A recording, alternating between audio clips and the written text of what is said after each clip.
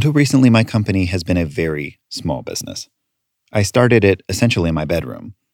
It makes this strange moment, for me at least, now even stranger, having to go into the closet of my bedroom to fire off these audio missives to you all a few times a week. My wife is a small business owner too, has been for years. She runs 2 clothing stores, both of which are now shuttered. She's had to, like many Americans, find another way to reach her customers. Really, it's not the same for any of us, but especially for those in retail. So please support your favorite shops. For many, the threat of closing down during this time, it's not just a setback, it's existential. In other words, they may not be coming back. And that threat is present all over the country, all over the world. Places that make communities what they are, they're going away. And they're taking something with them that won't just sprout up after there's a vaccine for the coronavirus. Our producer, Kate Mishkin, found a place like that. It's in Charleston, West Virginia. We'd rather go out of business doing the right thing than stay in business doing the wrong thing.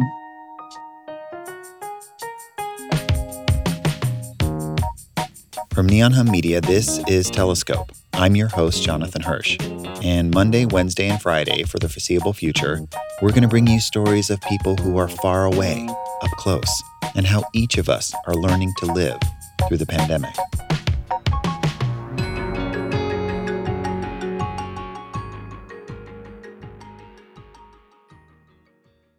Hey, Kate, how are you? Hey, I'm good. How are you? I'm good. I'm hanging in there like the rest of us.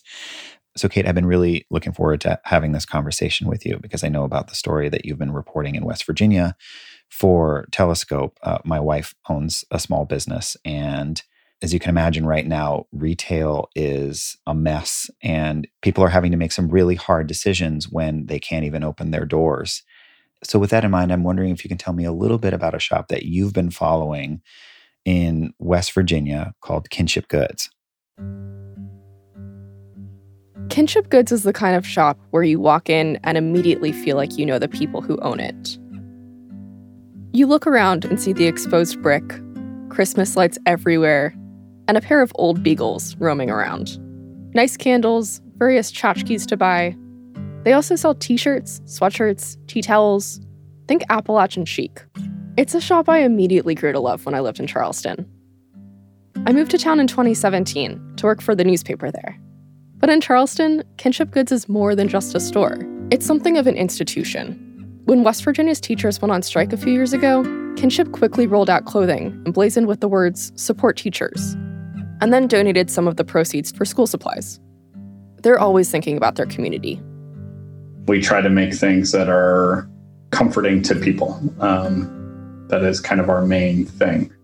Dan Davis owns Kinship with his wife, Hillary Harrison. They moved to Charleston 6 years ago, and they love it there. It is the weirdest place I've ever been. And that's actually what I like about it. And they've been successful. Until recently, they never had what Dan calls a $0 day. Now we're open every single day. Or, we were.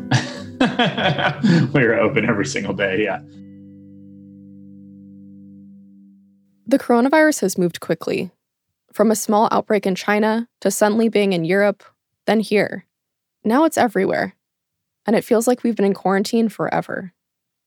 But back in the middle of March, back when things were starting to shut down in California and New York, West Virginia still hadn't reported its first case.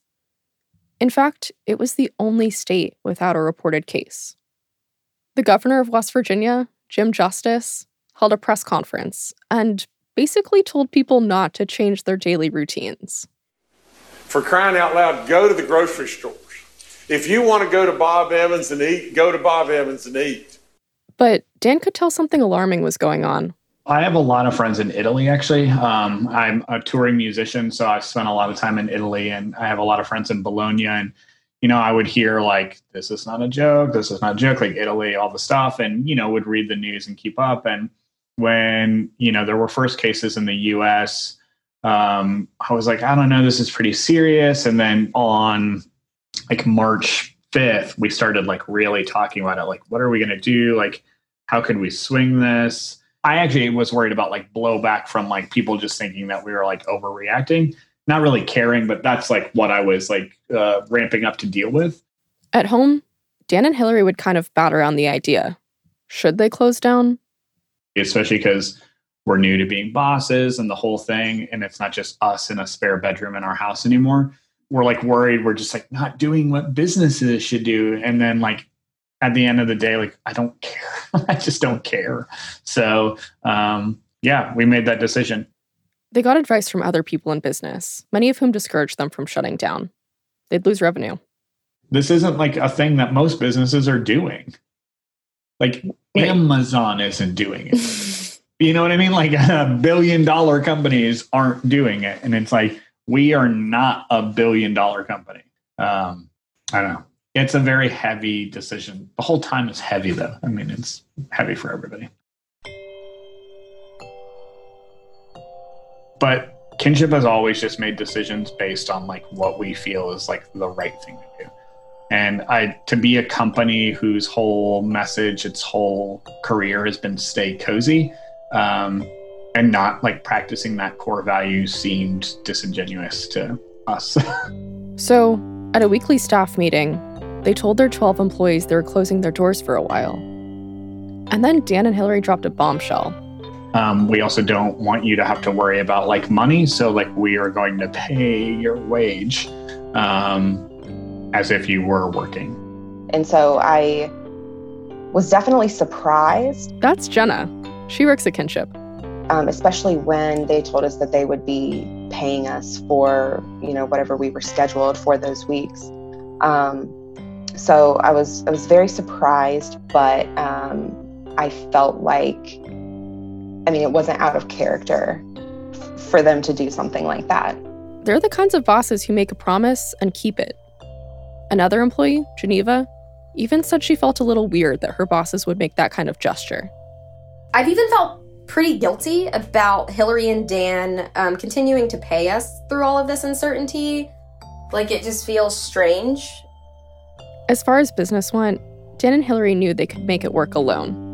They still had inventory, and they could screen print clothes and ship orders themselves, just like they used to. But what if it's not safe to go to the post office? And what if this just isn't the kind of thing that people want to spend their money on anymore? What's that like? Stressful. I'm not so much stressed about the business because both me and Hillary are very scrappy. And Kinship's whole thing is that we're very scrappy, and we both came from like nothing. We had no bank loans, no credit cards, no parental help, no money really. So we worked full-time jobs, and after work we would buy a t-shirt, print that t-shirt, sell one t-shirt, and then buy another t-shirt with the money of that one t-shirt. So we never really had like a leg up, but I'm worried about our staff, who I have 12 of now, which is a lot. And I'm worried about, like people in the community and stuff like that. Kinship is on Charleston's west side, in an area called Elk City. It's one of the most successful shops in the area, which makes it easier for other businesses to open in the neighborhood. But as stores lock up for now, things in Elk City are taking a turn for the worse. Elk City kind of as a whole is a little scary right now because I know that there has been a string of break-ins and vandalism and stuff, with that part of town being essentially shut down because it's mostly small businesses now. Before the coronavirus, things were really taking off for Kinship. They were going to expand, buy a new building.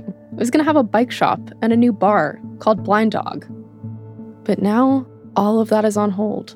I don't want people to be in groups. Like, I really believe in like flattening the curve and stuff. So we're not going to be working on a building. And plus, we're paying payroll out of pocket. Should we take on a super expensive project without any revenue coming in?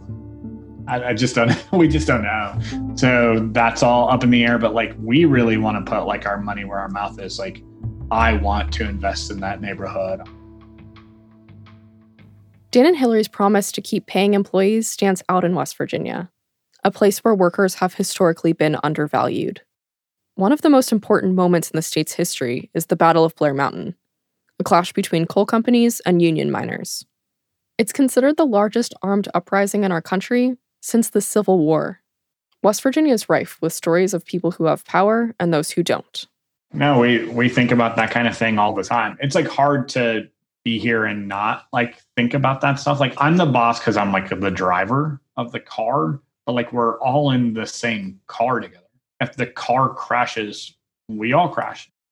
So on March 12th, Hillary and Dan closed up shop and went into quarantine. A week and a half later, the governor ordered the close of non-essential businesses, and things started to shut down around Charleston. This was all starting to feel like the new normal. And just as they were making peace with all of this, now we have another decision to make, which is just like, how much longer do we keep paying everyone? no one knew how long the shutdown would last. So after 2.5 weeks, they decided to lay their employees off so they could file for unemployment benefits. My brain was just like, I want to take care of these people. But like once it was like, they'll still be taken care of, we pay into this program, I was like, oh, okay. Okay. They called their employees together for a video meeting. Hear me? Yeah. Hello there. Coming in loud and clear. We just want to be like straight up with everybody. So obviously we're not going back to work right now. We're not doing that. So payroll right now for us is $4,600 a week. So that's with me and Hillary not getting paid. We're not paying ourselves. Our most important thing is like, what is after this? With unemployment, you get unemployment plus $600 a week. So which is more than any of us make. The coronavirus response bill is designed to send emergency relief to people and businesses across the country. And in these strange times, some retail workers might make slightly more on unemployment than going to work. Still, after 2 weeks of staying at home and getting paid by her bosses, the layoffs felt like whiplash to Jenna. Everything kept changing. I didn't see that coming, I guess. You may have heard of the podcast Juicy Scoop. Wondered what it is? Why aren't you listening? Well, I'm its host. Created it, been doing it for 7 years. I'm Heather McDonald of Juicy Scoop with Heather McDonald. Now, I could tell you why you should be listening to my show, but my listeners wanted to write the ad for me, and here are some of the things they said.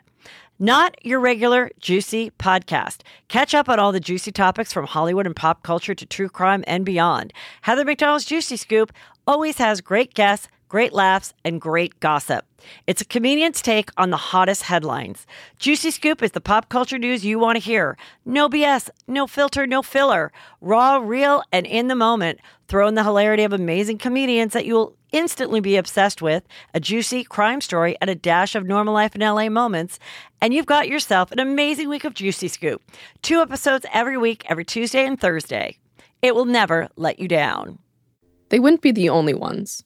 16.8 million U.S. workers have filed for unemployment benefits in the last 3 weeks. It's a historic high by millions. Dan thinks of the coronavirus response bill as a kind of insurance. It might be the reason Kinship survives. But it's like, you know, I'm not trying to buy a yacht or something. Like, there's not like money. I'm not like Scrooge McDuck. So it's like, we have to be smart about what we're doing so that when this all passes, there will be a place to come back to for all of them. But that's like really stressful. And we've like tried to ask the staff and all of them are like, this is above our pay grade. Like, we don't want to help you make this decision, basically. So that's fair. Until the shop opens again, they're coming up with new ways of generating revenue and helping other businesses stay afloat. This is the first I'm saying it out loud, but I think we're going to do a shirt that you buy for $30 and then you tell us which business you want 10 of those dollars to go to. So that way, like, you could buy a shirt from Kinship, support Kinship, and then we will give $10 away to another business.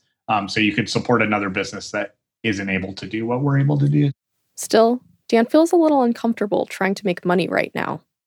It just feels gauche to be like, oh, everybody's out of work. Let's try to sell you things. We have some plans to, start making revenue again, hopefully. But I think we needed the 2 weeks of like just breathing for a minute before any of that felt like okay to do. Kinship is closed indefinitely. But that hasn't stopped people from placing online orders from all around the country. Dan and Hillary are shipping out packages slowly, trying not to put extra strain on postal workers. They're packing up boxes, just the two of them.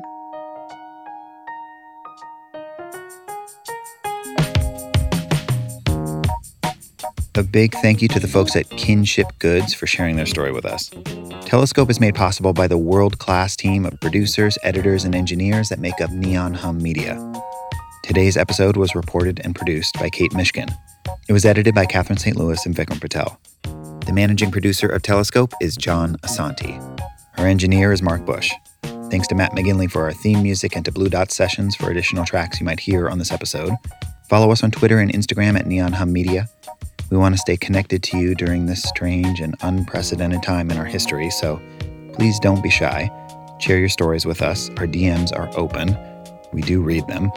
If you have a story of life in isolation because of the coronavirus that you want to share with us, email us at pitches@neonhum.com. And if you like this show, be sure to rate and review it on iTunes. I'm Jonathan Hirsch. We'll see you on Friday.